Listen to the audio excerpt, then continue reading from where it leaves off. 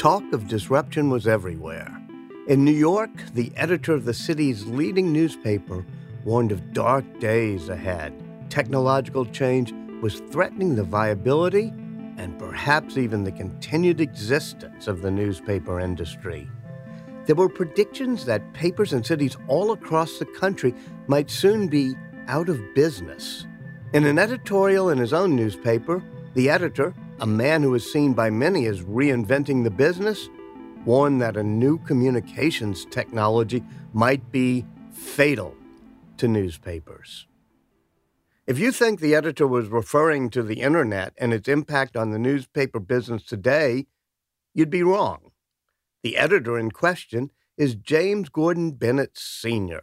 He died back in 1872, and he was writing in 1845 in the New York Herald about the risk posed by another disruptive technology, the telegraph. It may have been the first big technological change to threaten the newspaper business, but it certainly wasn't the last. I'm Walter Isaacson, and you're listening to Trailblazers, an original podcast from Dell Technologies. Extra, extra, read all about it.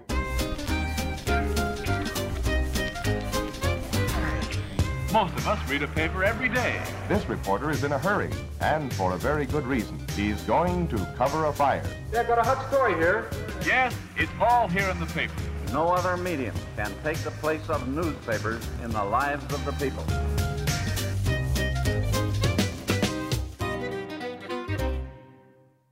On today's episode, we're looking at the industry I grew up in, the world of newspapers. And it's an industry, as I full well know, that's seen its share of disruption. Our story starts with the grandfather of modern newspapers, James Gordon Bennett, the passionate newsman who knew how to push the buttons of his readers, often having to defend himself from abuse and even beatings in the street over what he chose to publish. James Gordon Bennett got spooked in the mid-1840s when Samuel Morse sent the first message over telegraph wires. The newspaper business struggled to figure out what it was going to mean for them. To understand his fear, it helps to understand that back in the 1800s, most newspapers moved at a glacial pace. Few newspapers had correspondence, and many got their news simply by rewriting what had been published in other papers. And then the telegraph arrived. The thought was that telegraph companies would create a monopoly over news delivery, ending newspaper relevance for good. But James Gordon Bennett was something of a visionary. While he was initially worried about the arrival of the telegraph, he soon came to the conclusion that newspapers that didn't just report news, but also provided analysis and commentary might survive and even prosper. And he quickly realized that the telegraph wasn't a potential threat, but an opportunity for journalism. Bennett made history the next year when he became the first publisher to use the telegraph to obtain the text of a major political speech. During the Civil War, the Herald ran stories from the battlefield, sometimes days before government dispatches about these very same events arrived in Washington. Ira Basin is a Canadian journalist who has created radio documentaries about the history and the future of news. What the telegram did was it allowed newspapers to branch out from strictly their local area. So if you were a New York newspaper, you could report on New York, but you didn't know what was happening in California or let alone the rest of the world. The telegram allowed newspapers to start reporting on news that came from outside their local area. And so the telegraph didn't disrupt newspapers as much as they enhanced newspapers, right? They allowed newspapers to do things that they were never able to do before, to actually report news and to have a national and even an international perspective. Bennett had turned a threat into a tool, and his embrace of what was at first viewed as a disruptive technology paid off. He grew the New York Herald into the largest newspaper in the world. It would become the first mass circulation newspaper, and it was a must-read for politicians and opinion makers all across the country. In fact, it was the only newspaper Abraham Lincoln read every day, and Bennett is now seen as a father of modern journalism. Fast forward 100 years. By the late 1940s, more Americans had access to education than ever before, and the literacy rate skyrocketed. As a result, the newspaper business was not only competitive, it was cutthroat. In New York alone, there were more than a dozen newspapers. Even smaller cities often had 5 or 6. Into that already competitive environment came another technological change that would disrupt the newspaper business, not to mention every other type of media, for decades to come. It was called television. Eyewitness, a tour behind the scenes in television. The late 1940s ushered in the golden age of television. In those early days, television was a different beast than it is today. There was no way to record programming in advance, so dramas were broadcast live. The newspaper business didn't seem particularly worried, as television networks filled their schedules with dramatic programming like Kraft Television Theater, the Philco Television Playhouse, and the Chevrolet Teletheater. However, in 1948, things changed with the launch of the first network TV newscast. American engineering genius for mass production, getting things done in a hurry. It was 15 minutes long and leaned heavily on newsreel companies for footage. Feeling confident in their role in delivering the news, the newspaper business didn't see this young upstart as a threat and was largely dismissive of television. Frank Tripp, the general manager of the Gannett newspaper chain, declared that television might be a threat to magazines, but not newspapers. He wrote in a 1948 column, quote, "In the face of every development which bade fair to harm them, newspapers have risen to an all-time high in readership and continue to climb." It probably didn't seem like it at the time, but the turning point, the defining moment that may have set the stage for how TV would transform the news business happened just 1 year later. April 8th, 1949, when 3-year-old little Kathy Fiscus, along with her sister Barbara and her cousin Gus, were playing together in a vacant lot.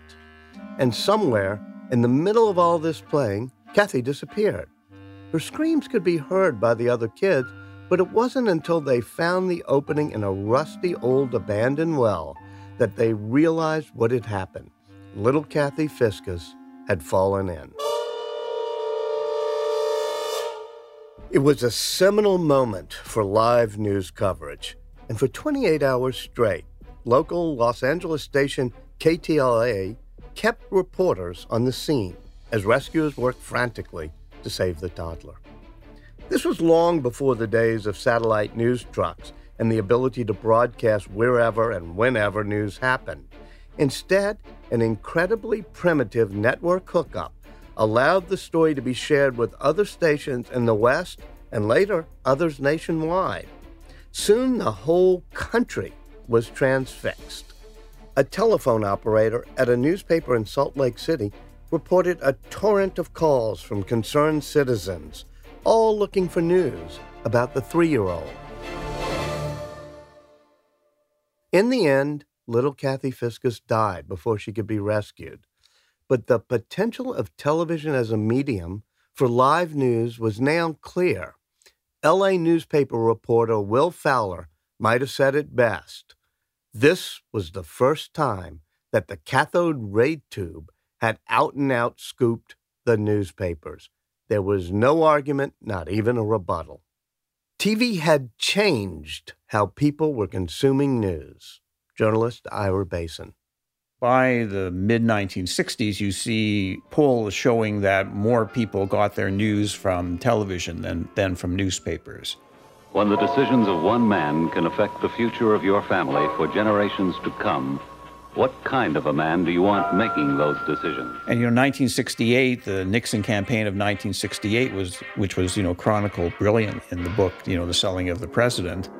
That was the first television campaign, and every election since then has been a television campaign. Nixon's the one. As newspapers adapted to compete with TV, they got bigger. They added entire news sections: food, garden, cars, entertainment, lifestyle.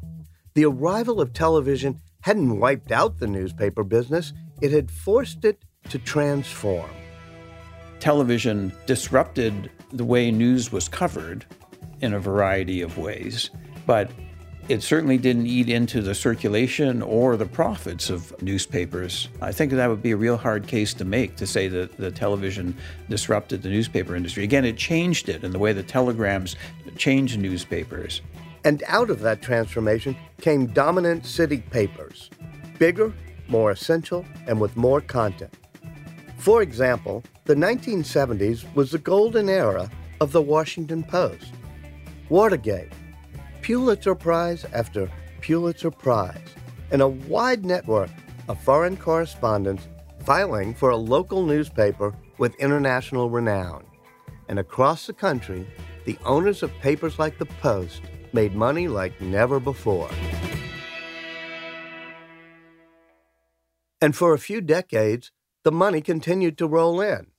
Rupert Murdoch once described the profits flowing from his collection of newspapers as rivers of gold.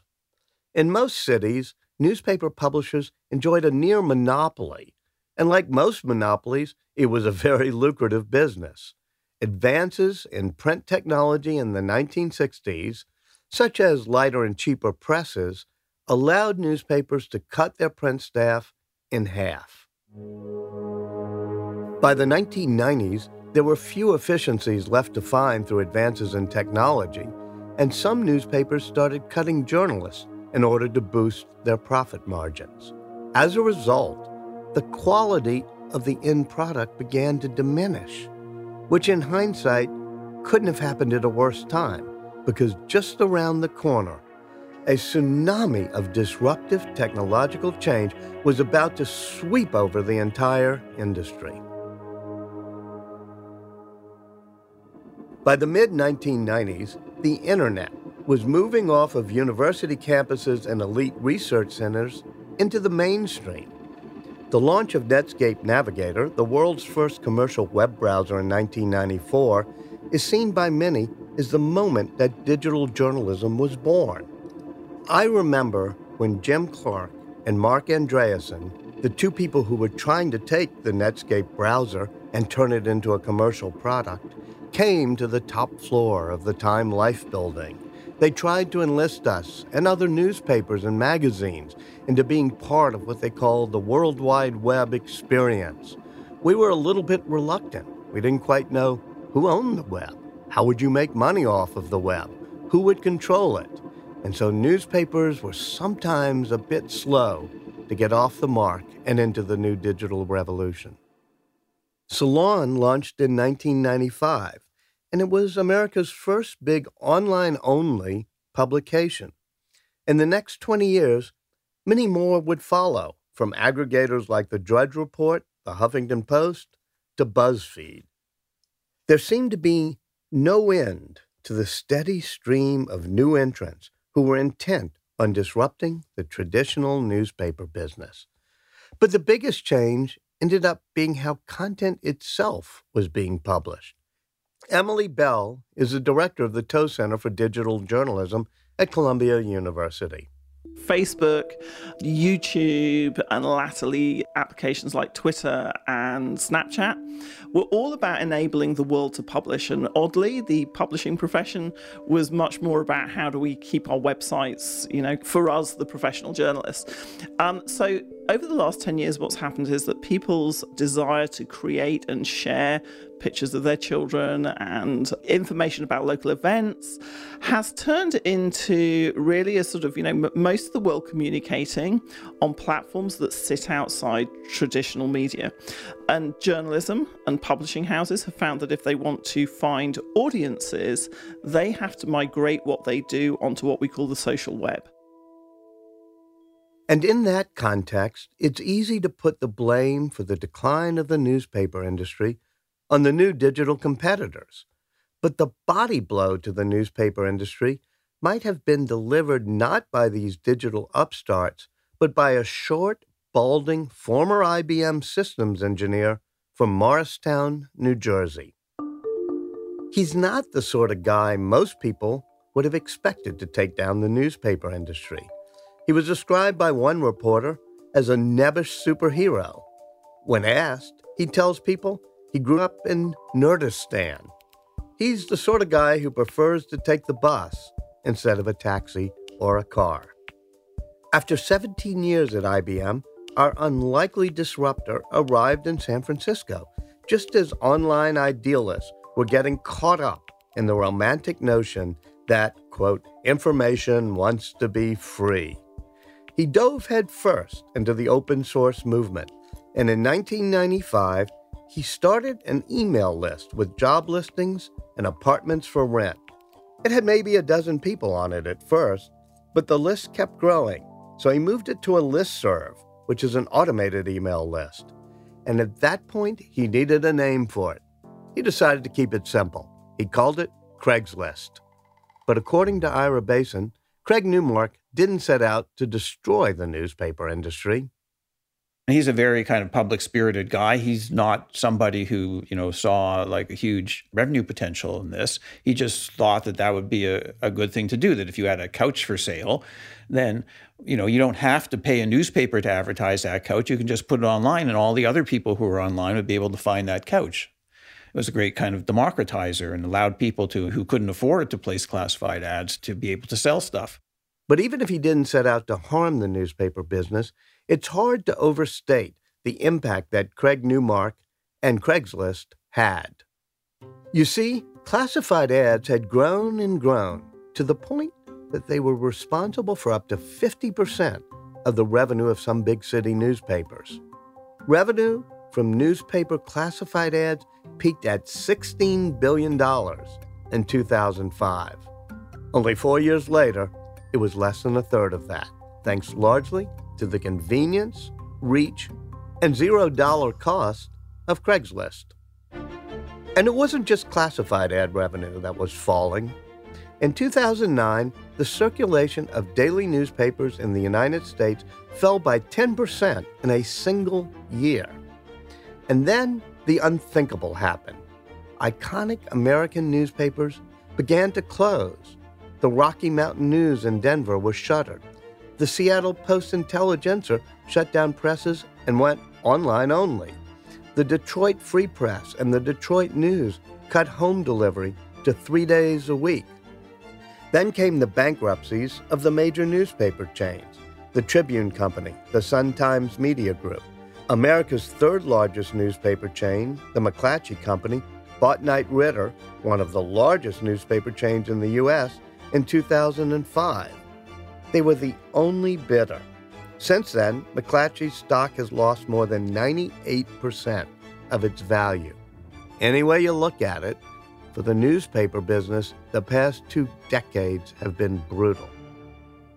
Meanwhile, the other big shift that a lot of newspapers missed was the shift to consuming content on mobile devices. Jay Rosen teaches journalism at NYU and writes the blog PressThink. Most of the major news companies have seen the majority of their users now coming from mobile. And yet their own sites on mobile don't work very well. They don't load quickly. They often don't look very good. And so what's happening is that Facebook is becoming the mobile interface of choice for users. And as a result, they get news, but they get it through Facebook. and other programs like it. And as a result, other publishers have to fit themselves into the Facebook universe. And so sharing news on social networks began to replace the conventional delivery of news. The Tow Center's Emily Bell. So the Facebook like is very powerful. The sharing of something on YouTube is very powerful. Putting a link on Twitter is very powerful. And it uses those network effects to really grow audiences. And we've fallen into almost kind of worse than, if you like, the control issues around Facebook being the key point for news consumption for about 40% of American adults now. Meanwhile, American newspapers did a poor job of projecting how much digital revenue they'd be able to make. Ira Basin. So there was one figure that I saw that said that for every dollar that newspapers were gaining in digital advertising, they were losing $17 in print advertising. So that's a huge swing that really they've never been able to figure out a way to compensate for that. According to Emily Bell, newspapers just didn't see it coming. In the early days of the web, we massively underestimated audiences, and we massively overestimated the revenue that would come from them. We just didn't foresee this world of immense scale funded by really, really sort of micro levels of funding attaching to each piece as it's shared. As content sharing has taken off, what revenue has been generated has mostly come from advertising. But there's another option. Back in 2009, I wrote a cover story for Time magazine proposing that micropayments and small payments might help save local newspapers. I find it odd that we live in a world where phone companies have conditioned kids to paying up to 20 cents when they send a text message, but it seems technologically and psychologically impossible to get people to pay a dime or a dollar for a magazine or a newspaper or newscast. But clearly, someone has to pay for content. When I was a boy, I used to go fishing in the bayous of Louisiana. My friend Thomas would sometimes steal ice from those machines outside of gas stations. He had the theory that ice should be free. We didn't spend a lot of time thinking about who would make the ice if it were free. It's the same with news. Those who believe that all content should be free should reflect on who will report from Syria or open a bureau in Africa. Nearly 10 years after I made the case for micropayments, they remained slow to take off. But finally, newspapers like the New York Times are starting to get traction with a digital subscription model. But the big clue to the future of newspapers just might lie with the unlikely marriage of one of America's most storied and iconic newspapers and one of the world's most successful tech entrepreneurs. In 2013, Amazon CEO Jeff Bezos bought the Washington Post for $250 million. Bezos had no experience running a newspaper. The Washington Post was a legacy paper whose glory days had been decades earlier. But Bezos had a promise to reinvent the storied newspaper as not only a media company, but also a technology company. Jed Hartman is the Washington Post's Chief Revenue Officer. We are a journalistic company that is awesome at engineering, or we are an engineering company that wins Pulitzers. I'm comfortable with looking at it either way. I imagine our newsroom would say journalism first, and I think that's fair. I think nothing would ever compromise our journalism. That is the most important thing. But boy, have the engineers become weaved into the fabric of how the journalists work. They're embedded in the newsroom, and they help the journalists to tell stories not using journalism but using code to make them more interesting, more engaging, and more unique. And while other newspapers have been laying off staff, the Washington Post has been hiring. Last year, I spoke to my friend Marty Barron, the Post's great editor, at an Aspen Institute event about what it's like to work for Jeff Bezos.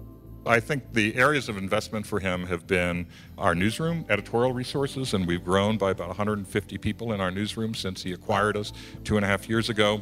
And he's invested in our technology. He's a great believer that we have to absolutely be at the forefront of technology, that we have to be very much in control of our technology because things are changing so fast.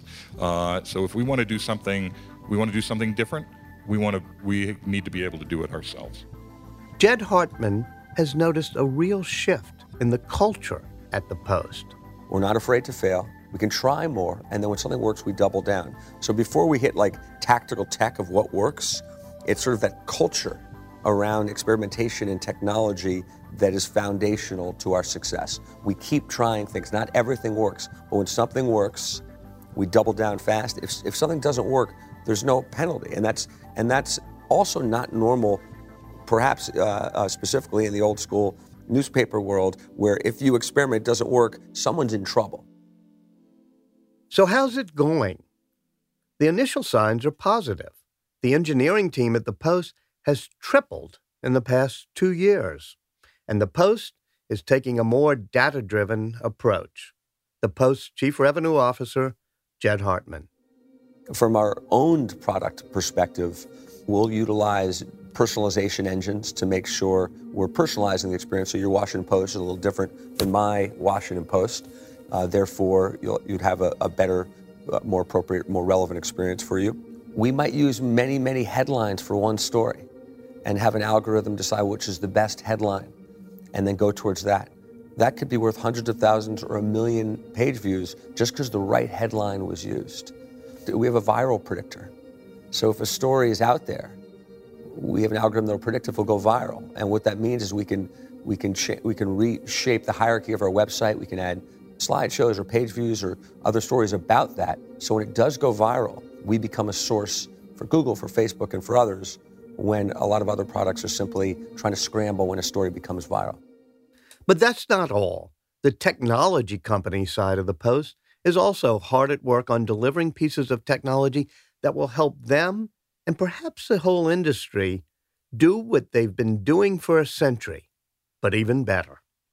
Jared Dicker is the Director of Ad Product and Engineering at the Post.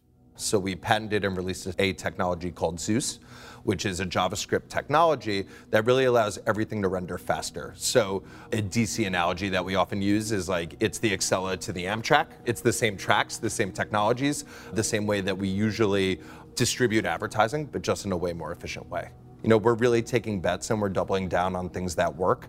And a lot of that is happening in the technology arm of things, and especially in my purview and what's most exciting on the business side of things. And if you look at the early indicators, it looks like it's paying off. In late 2015, the Post surpassed the New York Times in unique visitors, and they've been jockeying back and forth ever since. And for Jed Hartman, the success is a direct result of finding the magic balance between content and technology. It's a little bit cheesy, but content is king, distribution or platforms are queen. And the queen's probably in charge. So you have to be great at both. You have to be great at both. The Washington Post is better at tech and engineering than other content companies. And we're better at content than other engineering companies. And that's the sweet spot of the Post that has helped us become the fastest growing content producing website in the world. Will Jeff Bezos create a new business model for newspapers and lead the Washington Post and the entire newspaper industry out of its present slump? Can he help the newspaper business adapt and change and come out stronger, just like it did after the technological disruption of the telegraph and television? The Post editor, Marty Baron, says it's maybe a little bit too soon to tell. We don't know exactly what the business model for media is going to be. All of us are experimenting with new things and new ways. We're trying a lot of things. Nobody can say today, at least I don't think there's anybody who can say today, this is what the future of media is going to be. This is the model that's going to exist. And there are going to be a wide variety of models out there depending on what kind of media institution you are. Jeff Bezos is betting that the model he's developed at the Washington Post is what's going to save the paper from the disruption of the internet. But maybe, just maybe, there is some other new technology waiting just around the corner, about to disrupt the news business yet again.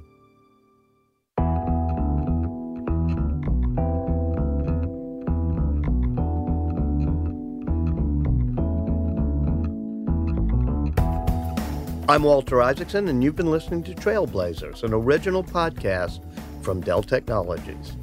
As with most tales of digital disruption, there's more to the story. Today, newspapers are figuring out how to play nice or not with news aggregators like Facebook Instant Articles, while remaining profitable. How they're doing it has less to do with disseminating information and more to do with collecting it about you. In journalist terms, you can get the inside scoop at delltechnologies.com/Trailblazers5. That's Trailblazers, then the number 5.